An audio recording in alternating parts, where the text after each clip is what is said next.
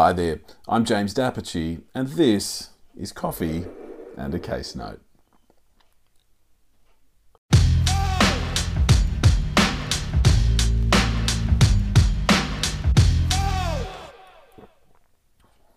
Team, today we're going to speak about some people, plaintiffs, who came to the court to make an application in relation to a company. Now, the plaintiffs were executors of an estate, and the person who passed away, the deceased, had some shares in their estate, which meant that in their capacity as executors, the plaintiffs were shareholders. And what they did was they came to the court and they said, we want these certain parties to repay some debts to the company, and we want this company wound up. What's going on? The company we're talking about operated a business, and the business was running a retirement village. And it was a business that managed to, do reasonably well, financially speaking. Let's flash back to 1997. And at this stage, the retirement village business is on foot, and an agreement is entered into. And the director of the company, who's not one of the plaintiffs and is not the deceased, causes the company to enter into an agreement with another company, and that company is related to the director. That makes sense?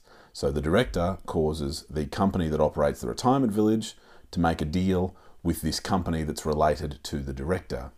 And the deal is that the company we're talking about today that operates the retirement village is going to pay management fees to the related entity company. And over time, those management fees are going to be scaled up, and the scale up is going to follow CPI, the Consumer Price Index, and there are then going to be options to extend this sort of management fee arrangement. And over time, these payments are made. Now, the 1997 agreement doesn't apply to the arrangement for all that long. It sort of falls away about 2002, but in any case, management fees continue to be paid. And in fact, the quantum of growth in those management fees being paid grows over time, so that the increase is beyond the CPI increase that it would have been. And there's also expert evidence before the court that says the growth of those management fees is beyond what might be expected for management fees being paid for a similar company engaging a similar party to do similar work. And so we've got this sort of overpayment of management fees happening for a number of years. Now, that rolls on for a while until about 2016. And in 2016, what happens is the director, this is our person who sort of controls the company, what it does, causes the company operating the retirement village to enter into another agreement with the company related to the director, the related entity company, for management fees, and this time at a further increased rate of 70 grand a month, which is a substantial sum, as you can tell. Now, that 70 grand a month increased management fee payment is entered into in 2016.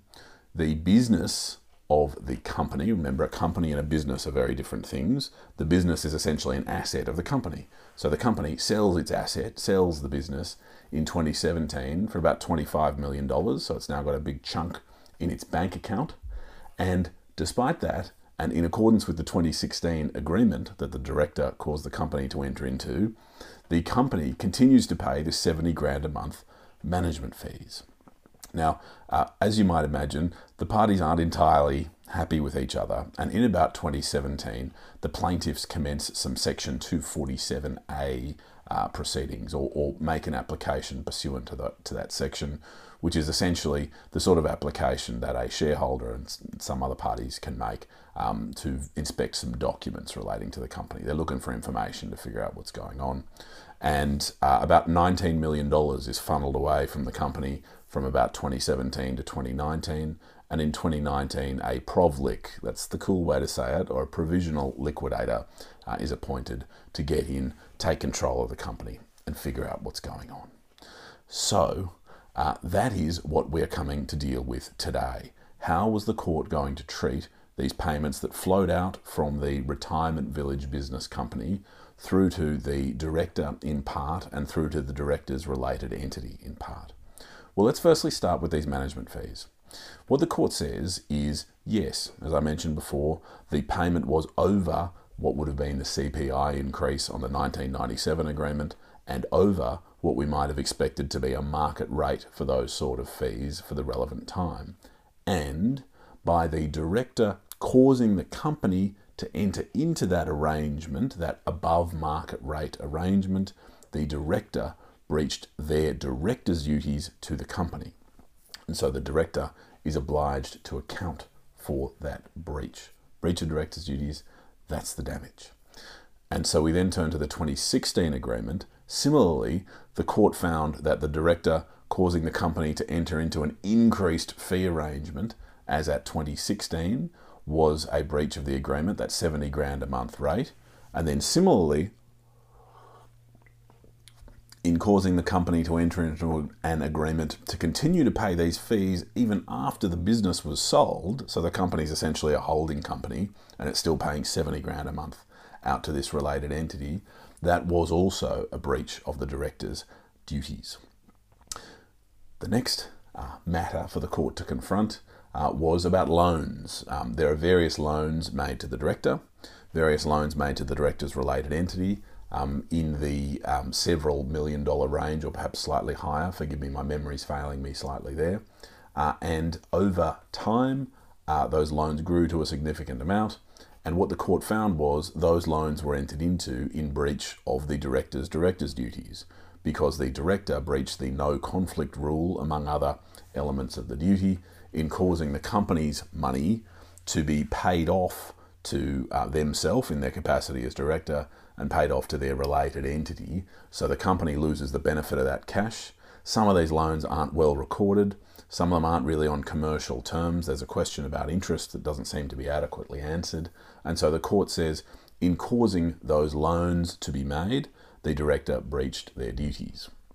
Further, the director, in pushing the company credit card on expenses that were not properly company expenses to the tune of about $1.8 million, that was itself a loan. And at the time of the judgment we're talking about today, the provisional liquidator, the Provlic, was chasing that sum. And so the court said, yes, look, it's appropriate that the Provlic goes and chases that amount and gets it paid back into the company.